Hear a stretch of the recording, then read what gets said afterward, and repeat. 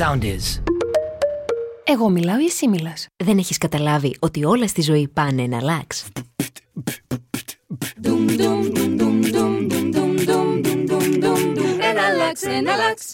Προσοχή! Αυτό το podcast απευθύνεται αποκλειστικά σε όσους έχουν την περιέργεια να ακούσουν μια εναλλακτική ιστορία για τα πράγματα που είναι ήδη γνωστά. Ή και όχι. Καλημέρα! Καλησπέρα! Τώρα μας ξέρετε, δεν μας αρέσουν καθόλου τα γνωστά. Έχουμε καταλήξει ωστόσο να λέμε τα γνωστά, αλλά μόνο στην αρχή. Άντε έτσι και στο κλείσιμο για να έχουμε ένα χαρακτήρα. Να ακούτε και να λέτε Βρε, είναι αλλάξ, βρε! ή να χορεύετε και να σιγοτραγουδάτε το τζιγκλάκι μας. Γιατί όχι, παιδιά? Τώρα που μπήκε ο Ιούλιος και έχει τρελαθεί ο υδράργυρος. Όσοι έχετε κονέ με καφετέρειες, beach bar, νυχτερινά μαγαζιά και δεν συμμαζεύετε, να παίξετε τη μουσική και τις φωνές μας στα μεγάφωνα. Ναι, αμέ, μην το γελάτε καθόλου. Ποιοτική διασκέδαση και στα beach στα μπαρ. Αν θέλετε, στο Τζόκερ και Έφη μας καλείτε να δώσουμε και μια εναλλακτική διάλεξη με ανανάδες και κοκτέιλ. Και σφινάκια τεκίλας απαραίτητος. Φυσικά. Λοιπόν, νομίζω το παρατραβήξαμε πάλι για ακόμη μια φορά, αλλά αυτό είναι το να αλλάξει, κυρίες και κύριοι. Και μιας και κάναμε το intro το βαρύγδουπο, ladies and gentlemen, θα πρέπει να ξέρετε ότι το σημερινό επεισόδιο είναι ένα επεισόδιο ιστορικό. Καθότι με αυτό το Εναλλάξ εκπροσωπήθηκε στο Φεστιβάλ Θεσσαλονίκης. Και πέτυχε να βρίσκεται ανάμεσα στα υπόλοιπα podcast του διαγωνιστικού τμήματος. Καλά, και πέραν αυτού, πήρε και την πρώτη θέση, βρε παιδιά. Ναι, ούτε εμείς το πιστεύουμε, αλλά θα λιποθυμίσουμε αφού τελειώσει το επεισόδιο. Οπότε, εάν το ακούσατε στη σελίδα του φεστιβάλ, κάνατε πάρα πολύ καλά. Και θα κάνετε ακόμα καλύτερα αν το ξανακούσετε. Η επανάληψη άλλωστε, ξέρεις ποια μάνα είναι. Της μάθησης. Ξεφτέρες έχω κάνει με τις παροιμίες και τα ρητά. Αν δεν το έχετε ακούσει καθόλου, ακόμα καλύτερα, γιατί θα έχετε το ανάλογο suspense, καθότι. Και θέλω σίγουρα μουσική αγωνίας εδώ. Σε αυτό το επεισόδιο θα ασχοληθούμε με τη ζωή ενός fictional προσώπου. Και θα προσομοιάσουμε τα στάδια της εξέλιξης και της δημιουργίας του με τις φάσεις ζωής ενός κανονικού ανθρώπου εν ζωή. Παιδικά χρόνια. Πρώτα στάδια δημιουργίας του ήρωα. Εφηβεία. Εξέλιξη του ήρωα. Και ενηλικίωση. Όριμη φάση και δημοσιότητα του χαρακτήρα. Δεν περιγράφω άλλο. Να πέσει το quiz. Να πέσει. Και δώρο, μία κουζινομηχανή ή giveaway ένα μάτσο καλλιτικά, σε όποιον το βρει χωρίς να το διαβάσει τον τίτλο. Που προσποιούμαστε όλοι κάθε φορά ότι τον αγνοείται, αλλά τέλος πάντων ας πέσει αυτό το quiz. Χαρακτήρας κινουμένων σχεδίων. Ή τουλάχιστον έτσι ξεκίνησε. Ήρωας. Ή και όχι. Ο κακός της ιστορίας πάντα με το χαμόγελο ζωγραφισμένο στα χείλη. Που αν τραβήξεις το χαρτί του, μπορεί και να κερδίσεις. Και τώρα υποδεχτείτε.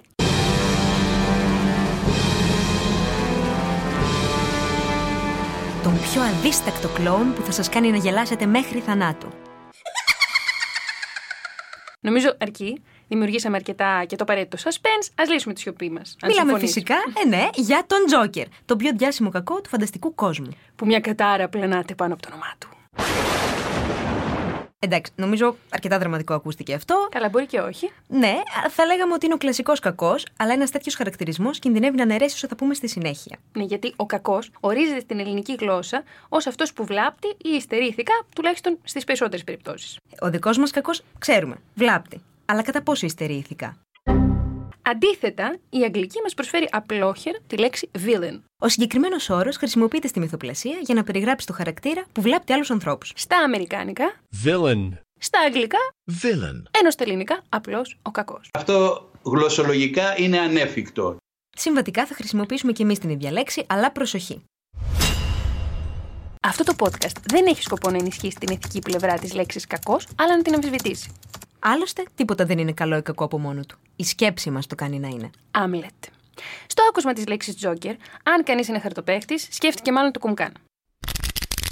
Αν πάλι σε κάποιον αρέσουν τα τυχερά παίγνια, λογικά έχει ήδη αποφασίσει τα νούμερα που θα συμπληρώσει στο δελτίο του για να πιάσει το jackpot. Αν πάλι κάποιος είναι συνεφίλ, άρα. Συνεφίλος μας. Δεν με πρόλαβες, συνεφίλος μας. Θα σκεφτεί αυτομάτως Τζακ Νίκολσον, Χιθ Λέτζερ. Θες την πιο πρόσφατη εκδοχή, να πω. Τι θέλω. Την πιο πρόσφατη, Χοακίν Φίνιξ. Αυτό το χαμόγελο όμως σχηματίστηκε πολύ νωρίτερα.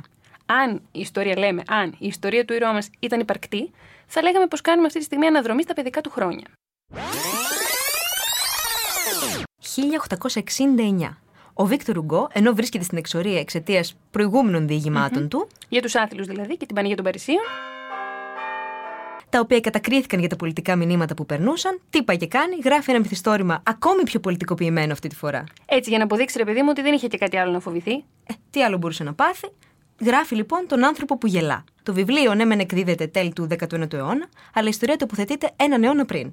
Να σου πω, θέλω λίγο να μου το πεις ένα τάκ πιο απλά αυτά με τους αιώνες, γιατί μπερδεύομαι μπρος-πίσω νούμερα. Θέλει 3 μεταπτυχιακά να καταλάβω λίγο τώρα πότε μιλάμε. Τότε λοιπόν, το 1700 κάτι τέλος πάντων, σαν κατάλοιπο του Μεσαίωνα, ο διαχωρισμός μεταξύ των διασκεδαστών και εκείνων που είχαν υποστεί κάποιο είδους παραμόρφωση ή σωματική ανομαλία δεν ήταν και πολύ σαφής. Είσαι πολύ σωστή. Οπότε και ο Γκο απομακρύνεται από το δικό του παρόν για να μπορέσει να σχολιάσει την πιο σκοτεινή διάσταση της διασκέδασης. Και τι σχέση έχει ένας χαρούμενος άνθρωπος, ένας άνθρωπος που γελά με έναν εκδικητικό ήρωα? Έχει, αν σκεφτεί κανείς ότι δεν πρόκειται για ένα χαρούμενο άνθρωπο, αλλά για ένα παιδί, το όνομα του οποίου ήταν Γκουίν Πλάιν, που μια σπήρα κακοποιών, γνωστή ως Κομπρατσίκος, του χάραξε ένα μόνιμο χαμόγελο, παραμορφώνοντας τον υφόρου ζωής με σκοπό να τον περιφέρουν με αυτόν τον τρόπο ως θέαμα. Και μάλιστα ο κόσμος πληρώνει ειστήριο για αυτό το θέαμα. Ο πρώτος τίτλος του έργου ήταν ο εξής: με εντολή του βασιλιά. Και αυτό γιατί ο ίδιος ο βασιλιάς διέδεξε τους κακοποιούς να χαράξουν το πρόσωπο του παιδιού. Και ο σκοπός του ήταν να εκδικηθεί με αυτόν τον τρόπο το λόρδο πατέρα του, που στο μεταξύ είχε ήδη διατάξει να τον δολοφονήσουν. Χαράζοντας αυτό το χαμόγελο, καταδίκαζαν το παιδί να γελά αιώνια με τη θύμηση του πατέρα του. Αυτή την ιδιόμορφη σχέση με την πατρική φιγούρα και τη ρήξη με την εξουσία, σημειώστε τι, θα μας χρειαστεί και στη συνέχεια. Μετά από χρόνια, και αφού ο άνθρωπος που γελά είχε μάθει να ζει και να υπάρχει στον από κάτω κόσμο, η ευγενική καταγωγή του έρχεται στην επιφάνεια και τότε βρίσκεται στη Βουλή των Λόρδων, όπου βγάζει ένα λόγο για την αδικία, την υποκρισία της εξουσίας και την πλάνη της καλής κοινωνίας. Αφήνοντάς τους αποσβολωμένους, τους λέει με θάρρος: νομίζετε πως εγώ είμαι το παράτερο, αλλά είμαι ο κανόνας. Εσείς είστε η χήμερα και εγώ η πραγματικότητα. Σας θυμίζει κάτι αυτό? Εάν ναι, είστε σε καλό δρόμο. Εάν όχι, καθίστε αναπαυτικά και μην καπνίζετε, πλησιάζει η απογείωση.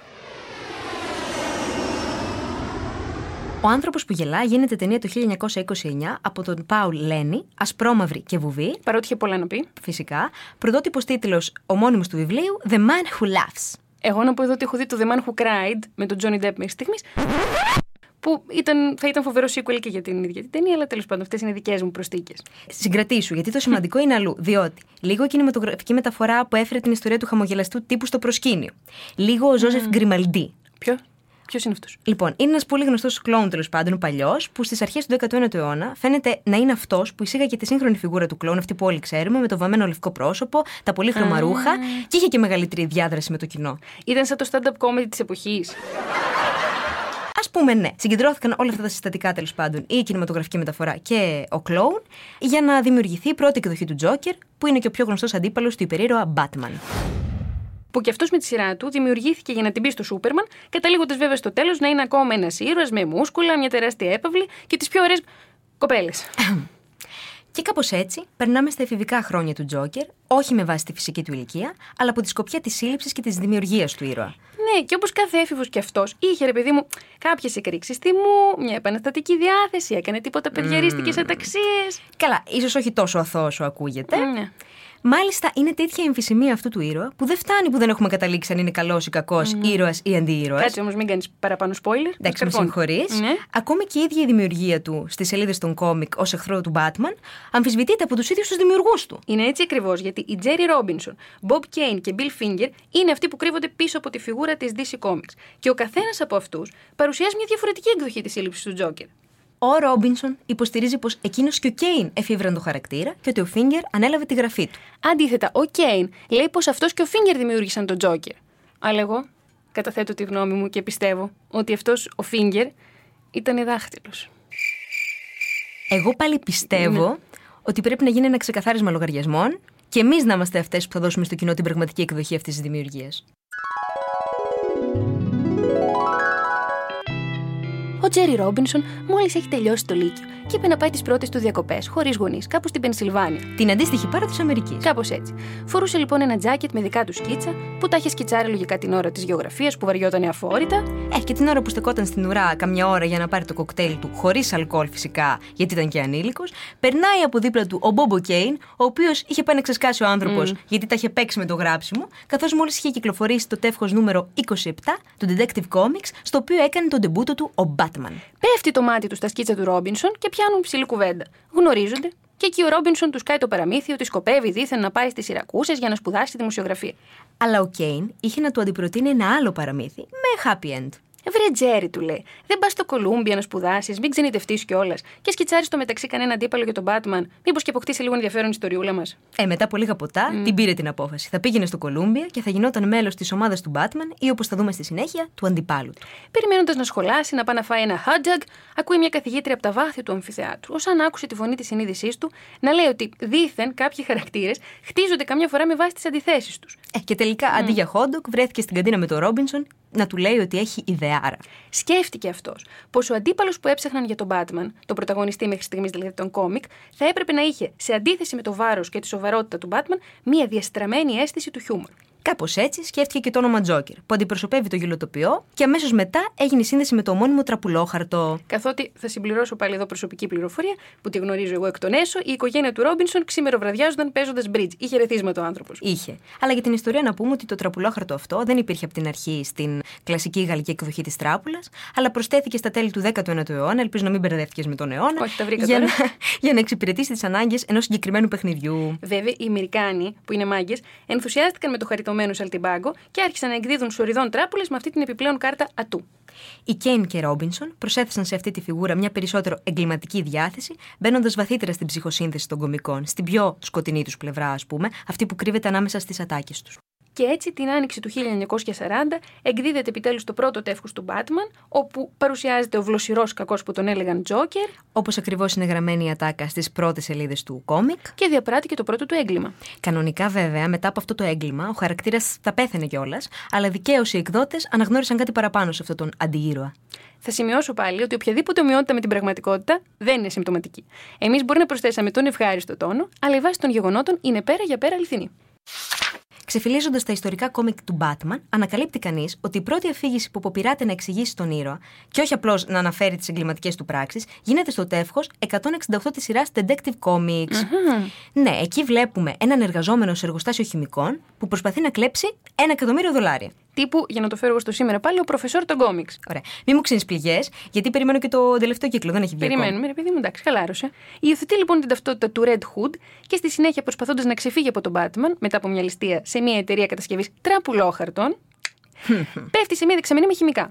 Οπότε το δέρμα του ασπρίζει, τα μαλλιά του γίνονται πράσινα και τα χείλη του κατακόκκινα. Τέρας. Και μιας και το ατύχημα συνέβη σε εταιρεία με τραπουλόχαρτα. Μετονομάστηκε σε Τζόκερ. Στην ίδια ιστορία στηρίχθηκε και το καλύτερο κατά πολλούς κόμικ του Τζόκερ, το The Killing Joke, που κυκλοφορεί το 1988. Αυτή τη φορά ο ήρωας παρατάει τη δουλειά του για να γίνει stand-up κωμικός. Μόνο που κανείς δεν γέλαγε με τα αστεία του. Άρα και εσύ έχεις προοπτικές αντίρωα, Έχω, ναι. Τέλος πάντων. Ταυτόχρονα, ο Έρμος είχε τη γυναίκα του έγκυο και σε μια απελπισμένη προσπάθεια επιβίωσης συνεργάζεται με κακοπιά στοιχεία για να οργανώσουν και πάλι μια ληστεία, δεν το βάλε κάτω. Όμως, την ημέρα της ληστείας, η γυναίκα του πεθαίνει από ηλεκτροπληξία και ο ήρωας αποτρελαίνεται. Και κάπως έτσι κατέληξε στο ντιβάνι μας να αναλύεται.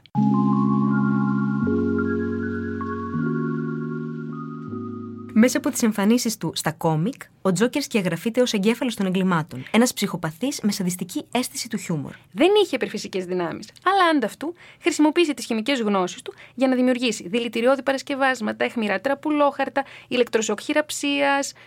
Τι άλλο είχε? Ένα λουλούδι που εκτόξευε οξύ. Ναι, και ένα αέριο γέλιο που το είχε φτιάξει ο ίδιος με σκοπό τα θύματα του να γελάνε μέχρι θανάτου και με το γέλιο τους να σχηματίζεται ένα τεράστιο χαμόγελο, σαν το δικό του, ρε παιδί μου. Ενώ αντίστοιχες μεθόδους βασανισμού με βάση το γέλιο χρησιμοποιούνταν ακόμη και από τους Ναζί. Άρα, όπως καταλαβαίνουμε, η έφηβη φάση της εξέλιξης του ήρωα, δηλαδή η εποχή των κόμικ, πέρασε πολύ γρήγορα στο στάδιο της βίαιης ενηλικίωσης. Το σημαντικό στοιχείο με τις ιστορίες που αποκάλυπταν τα κόμικ είναι πως σταμάτησε να ισχύει το αφήγημα η βία για τη βία. Και σταδιακά, με κάποιο τρόπο, εκλογικεύεται και το κακό. Ναι, οριακά μπορούσε κανείς να το συμπονέσει αυτό το χαρακτήρα, να το λυπηθεί τον καημένο. Ναι, ρε γαμό, η γυναίκα του ήταν έγκυος. Κανείς δεν γελούσε με τα αστεία του. Χρειάζονταν χρήματα για να συντηρήσει αυτόν την οικογένεια και τα όνειρά του. Πολύ μελό για ένα κωμικό. Να πούμε όμως πως δεν πρόκειται να δικαιολογήσουμε κιόλας κάθε μορφή βίας στο όνομα αυτής της συμπόνιας, αλλά κάπου εδώ αρχίζει να ξετυλίγεται η έννοια του αντιήρωα. Ωραία? Όχι, καθόλου ωραία. Θεωρείς ότι είναι τόσο ξεκάθαρος ο όρος αντιήρωας? Έχεις ένα δίκιο, γιατί η κατηγοριοποίηση των ηρώων σε καλούς, κακούς, ήρωες ή αντιήρωες δεν είναι και εύκολη υπόθεση. Γιατί στην τελική όλα μέσα στην ανθρώπινη φύση είναι και όλα πάνε Εναλλάξει. Ωραία πάσα. Θες να προσπαθήσουμε όμως να το πούμε πιο απλά? Θέλω. Ωραία. Μιλάμε για δραματουργικά πρόσωπα με χαρακτηριστικά όπως επιθετικότητα, κοινικότητα, εγκληματική διάθεση και έλλειψη φόβου. Ναι, δεν τα λες και προσόντα όλα αυτά. Αλλά αυτό που κάνει τους αντιήρωες σημαντικούς είναι ότι καταφέρουν να δώσουν σε αυτά τα χαρακτηριστικά μία διάσταση σχεδόν διασκεδαστική. Και ταυτόχρονα βοηθούν στην εξερεύνηση της ανθρώπινης ψυχής. Έτσι, αντί αυτή η σκοτεινή πλευρά να αντιμετωπίζεται ως ελαττωματική και μόνο, μέσω των αντιηρώων έρχονται στην επιφάνεια πτυχές των ανθρώπων και της κοινωνίας εν γέννη, που τελικά μπορεί να οδηγήσουν σε ένα καλύτερο κόσμο, ελπίζουμε. Έτσι, πώς λέει το τραγούδι του Συγκάτοικοι, είμαστε όλοι στην τρέλα.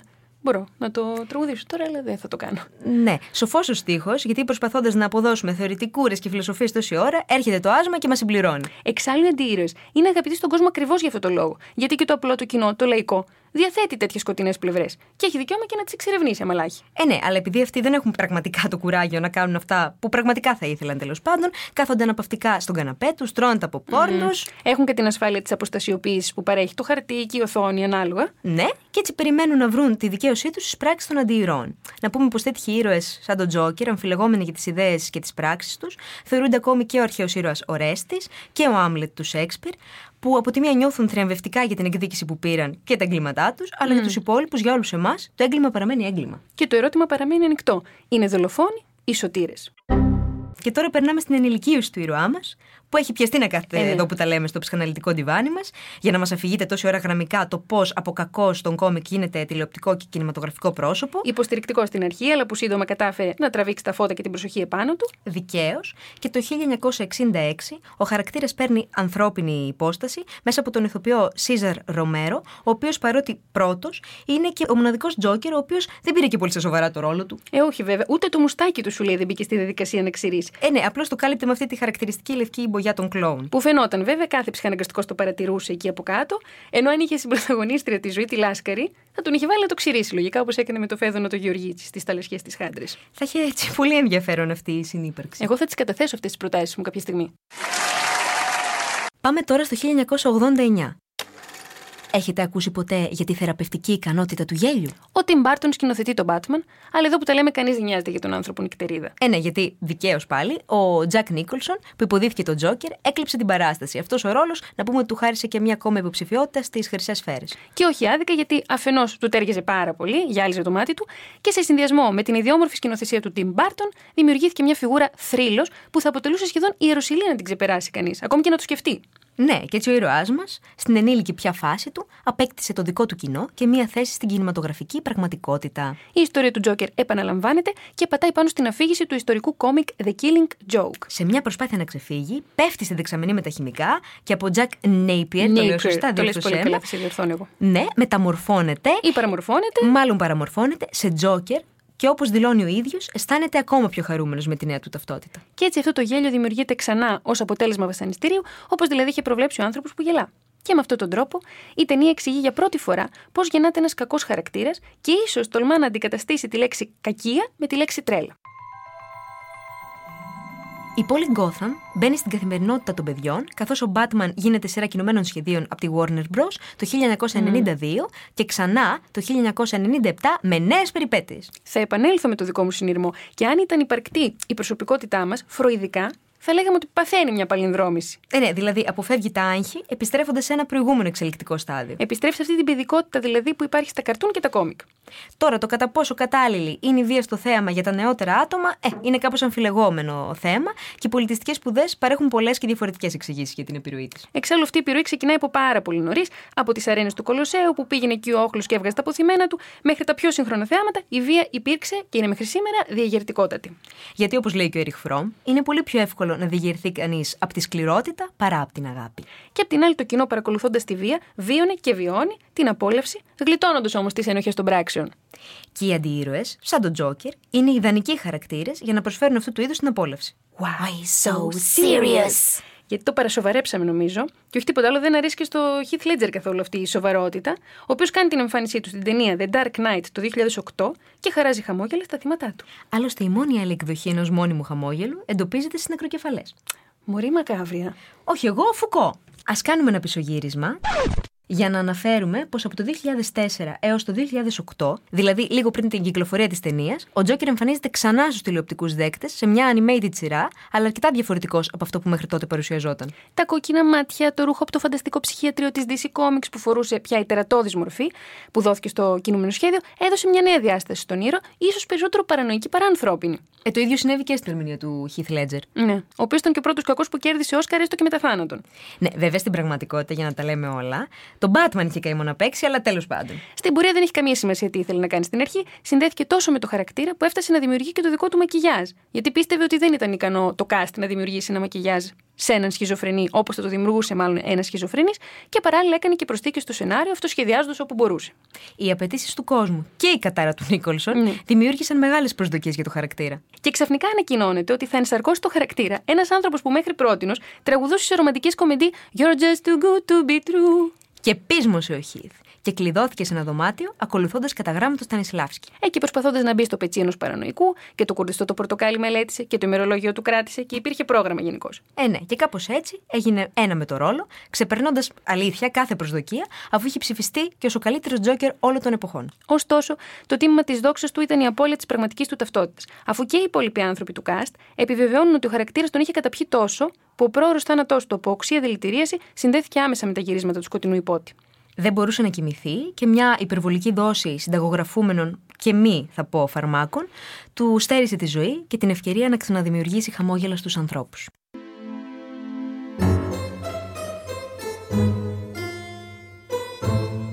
Τα τελευταία χρόνια ο Τζόκερ έχει καταφέρει με κάποιο τρόπο να επιβάλλει την παρουσία του στο φανταστικό κόσμο, αφού εκδοχές του βλέπουμε σε σειρές όπως το Gotham City από το 2014 μέχρι το 2019. Πολύ πρόσφατα και στην ταινία Suicide Squad το 2016, όπου ο Τζέρντ Λέτο έδωσε επίσης ένα έτσι πολύ δικό του διαφορετικό σχήμα στο χαρακτήρα, ως γκάνγκστερ μιας συμμορίας με πιο hip-hop διάθεση, ας πούμε. Ναι, και όπως και να το κάνουμε, μια πολύ διαφορετική μορφή, ξένησε, δεν άγγιξε καθόλου το κοινό του Τζόκερ.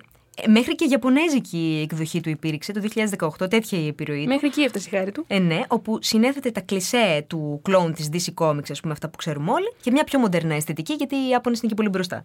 Ο Τζόκερ ήταν πανταχού παρόν, έτοιμος να γελάσει νευρικά. Μετά από τόσες ώρες πια στο τιβάνι μας, έφτασε η ώρα να μιλήσουμε για την ανθρώπινη εκδοχή του ήρωα. Μέσα από την ταινία, την πρώτη ταινία, που δεν είχε τον Batman στον τίτλο της. Αυτή είναι και η πρώτη κινηματογραφική βιογραφία του Τζόκερ μόλις το 2019. Και πέρα από την πρωτιά της βιογραφίας, η ταινία πήρε και την πρωτιά στα Όσκαρ, στην κατηγορία του πρώτου ανδρικού ρόλου, αφού ο Χοακίν έδωσε ρέστα. Η ταινία πήρε ακόμα ένα Όσκαρ καλύτερης πρωτότυπης μουσικής, που υποθέτουμε ότι θα ήταν και κάπως δύσκολο για τον άνθρωπο που το παρουσίαζε. Ναι, διότι η συνθέτης που κρύβεται πίσω από την υπέροχη, θα πούμε, μουσική του Τζόκερ, ακούει στο όνομα Hildur Guðnadóttir. Τώρα φαντάσου δηλαδή τον άνθρωπο, τον καημένο που παρουσίαζε τα Όσκαρ και θα έπρεπε να πει αυτό το ότι in the Oscar goes to Hildur Guðnadóttir. Λογικά του το είχαν συλλαβεί στις καρτέλες, να εξηγείτε. Δεν έχει σημασία, γιατί της άξιζε της Hildur. Όλο αυτό της άξιζε, γιατί πέρα από την ατμοσφαιρική μουσική που έγραψε για την ταινία, συνέβαλε κατά κάποιο τρόπο και στη συγγραφή του σεναρίου. Ναι, αφού η εμβληματική σκηνή του Τζόκερ στο μπάνιο μετά την πρώτη δολοφονία του δεν υπήρχε εξ αρχής στο σενάριο. Ουσιαστικά η σκηνή δημιουργήθηκε από την αυθόρμητη αντίδραση του Χοακίν Φίνιξ σε αυτό που άκουγε. Για να περάσουμε λοιπόν και στην πλοκή, ο Άρθουρ Φλεκ, λοιπόν, το Τζόκερ ήταν πλέον το καλλιτεχνικό του, παρουσιάζεται ως κοινωνικά απροσάρμοστος, περιθωριοποιημένος και ψυχοπαθής που εργάζεται προσωρινά ως κλόουν με το όνειρο να γίνει stand-up comedian. Μόνο που κανείς δεν γελούσε με τα αστεία του. Και ο μόνος που ξεκαρδίζονταν τελικά ήταν εκείνος. Γιατί μπορεί το νευρικό γέλιο να ήταν χαρακτηριστικό και των προηγούμενων εκδοχών, αλλά αυτή είναι η πρώτη φορά που το γέλιο αυτό εξηγείται και επιστημονικά. Πρόκειται για ένα σύνδρομο, επιστημονική πληροφορία πια, δεν τα καταλαβαίνεις, το λεγόμενο PBA, που προκαλεί ανεξέλεγκτες εκρήξεις γέλιου. Ο Τζόκερ λοιπόν ξανασυστήνεται και από σύμβολο του κακού γίνεται σύμβολο του μη αποδεκτού. Η διαφορετικότητά του ήταν αυτή που τον παραγκώνησε από την κοινωνία και που τελικά τον έκανε βίαιο, με αποτέλεσμα να χρειάζεται ηθική θεραπεία, όπως τα έλεγαν πολλοί. Αυτό, γιατί στην τελική του επιβλήθηκαν μεν κατασταλτικά μέτρα με τη μορφή τιμωρίας, αλλά όχι προληπτικά με τη μορφή αποδοχής και κοινωνικής πρόνοιας, που κατά τη γνώμη μας αυτό χρειάζονταν. Ναι, και γι' αυτό το λόγο η ταινία αφήνει στην κρίση του θεατή το κατά πόσο ήταν ηθικές ή μη οι πράξεις του ήρωα. Εγώ αυτή τη στιγμή θα επικαλεστώ και δική μου εμπειρία για να τεκμηριώσουμε την αμφισημία αυτής της ταινίας, που είναι ένα και από τα πολύ ενδιαφέροντα στοιχεία τους. Αλλά ναι, θα το κάνω, θα το τολμήσω. Για πες μας. Βλέπω την ταινία φθινόπωρο στη Σύρο, σε ένα μικρό σινεμά. Πολλοί κόσμος δεν ήταν μέσα. Παρ' όλα αυτά στην έξοδο μείναμε κολλημένοι κάμποση ώρα. Και γρήγορα συνειδητοποίησα ότι η αιτία ήταν η απορία στις υπεύθυνους του συνοικιακού σινεμά, παύλα popcornούς που τα έκανε λίγο πολύ όλα εκεί μέσα, η οποία είχε πιάσει έναν όσους βρισκόμασταν εκεί και τους ρωτούσε για τις σκηνές που επιδέχονταν διαφορετικών εξηγήσεων. Για παράδειγμα, η σκηνή του Τζόκερ με τον πατέρα του, τη σχέση που υπήρχε μεταξύ τους. Ακόμη να πω εγώ στο κρατάω που δεν το είδαμε μαζί. Όλο το καλοκαίρι περίμενα, αλλά τέλος πάντων. Δεν την είδαμε μαζί, αλλά εγώ ποιον επέλεξα για να διεισδύσω στο χαρακτήρα, εσένα. Θα το δεχτώ. Πάντως στη Σύρο δεν ξέρω τι γινόταν, αλλά στην Αμερική, που έχω εγώ τις πληροφορίες μου παρότι δεν ήμουν εκεί, κρίθηκε αναγκαίο με αφορμή την ταινία να επιβληθεί ένοπλη ασφάλεια στους κινηματογράφους. Γιατί για τον υποτιθέμενο κίνδυνο ότι η ταινία θα προκαλέσει κοινωνικές αναταράξεις. Και η ταινία έτσι συνδέεται με το απαγορευμένο. Με βάση το κινηματογραφικό σύστημα αξιολόγησης, κρίνεται restricted. Πολύ προφορά. Ναι. Restricted. Τέλος πάντων, νομίζω καταλάβανε. Δηλαδή, ακατάλληλη ή περιορισμένη θέση. Όπως ακριβώς είχε συμβεί λίγο νωρίτερα, το 2016, με το Batman The Killing Joke, που ήταν το πρώτο κινούμενο σχέδιο της DC, που έλαβε αξιολόγηση περιορισμού R. Ένα δηλαδή παιδικό, ας πούμε, περιορισμένου και απαγορευμένου περιεχομένου. Και στις περισσότερες χώρες, όπως και στην Ελλάδα, για να δει κανείς την ταινία, χωρίς συνοδεία και δαιμόνα, θα έπρεπε να είναι ενήλικος. Ενήλικος, όπως ακριβώς και ο ήρωάς μας. Ενήλικος ως χαρακτήρας δηλαδή, με βάση τη φάση της εξέλιξής του. Γιατί στην ενήλικη πια φάση του γίνεται σύμβολο και κίνημα, φορώντας τη μάσκα του, όπως θα αναγκαζόμαστε να κάνουμε κι εμείς λίγο καιρό μετά. Ή μήπως ήδη τις φορούσαμε. Και κάπως έτσι η συνεδρία μας με τον Τζόκερ ολοκληρώθηκε. Είδαμε τον Τζόκερ στο βάθος του παρελθόντος και τον Τζόκερ στο στόχαστρο του σύγχρονου παρόντος. Είδαμε έναν ήρωα να αμφιταλαντεύεται μεταξύ των δημιουργών του, τον Τζόκερ αιμονικό διώκτη του Batman και εκείνον που περπατούσε στο τεντωμένο σκηνή της υπερβολικής ευφυΐας. Έναν χαρακτήρα ως ματαιόδοξο κυνηγό του πλούτου και εκείνον που εκπροσωπούσε μια νέα κοινωνική επανάσταση. Τον Τζόκερ ως έναν ακόμη κακό, αλλά και τον Τζόκερ που μπορούσε κανείς να συμπονέσει. Έναν μοχθηρό χωρίς αιτία τύπο, αλλά και εκείνον που ευλόγως είχε αποτρελαθεί. Και τέλος, τον Τζόκερ αντιήρωα, αλλά και τον Τζόκερ ήρωα, με το δικό του βέβαια μοναδικό και διχαστικό τρόπο. Αυτός ήταν άλλωστε η άλλη πλευρά του νομίσματος. Γι' αυτό και ο Heath Ledger εκμυστηρεύεται ως Τζόκερ στον Batman ότι δεν επρόκειτο στην τελική να το σκοτώσει, ακριβώς γιατί ο ένας συμπλήρωνε τον άλλον. Τελευταία φορά που κάποιος σε ρώτησε εάν ήξερες τον Τζόκερ, απάντησες ναι. Τώρα τι θα απαντούσες? Ότι όλα στη ζωή πάνε να αλλάξει. Πριν κλείσουμε την αυλαία μας και αντί επιλόγου, επιλέξαμε να παρουσιάσουμε έναν ακόμα φανταστικό διάλογο. Με την όποια σημασία της λέξης φανταστικός. Ακριβώς. Μεταξύ του τραγικού Ορέστη και του χαμογελαστού Άρθουρ, που οι περισσότεροι αποκαλούν Τζόκερ. Οι δυο τους συναντιούνται και συνομιλούν σε μια εποχή ακαθόριστη, που μοιάζει ίσως με τη δική μας. Η κοινωνία προσπαθεί μανιωδώς να τους κατατάξει κάπου. Εδώ, εκεί, με τους μεν ή με τους δε, με τους ήρωες, τους κακούς ή τους μη ήρωες. Μικρή σημασία έχει αν πρόκειται για σύγχρονα μαζικά ακροατήρια, την κοινή γνώμη ή τις ερηνίες. Πρέπει να τους αντιμετωπίσουν. Άρθουρ, μπορείς να μου πεις ένα αστείο? Μάλλον όχι, πριγκιπά μου. Γιατί? Οι κακοί δεν γελάνε, έτσι γράφουν ιστορίες.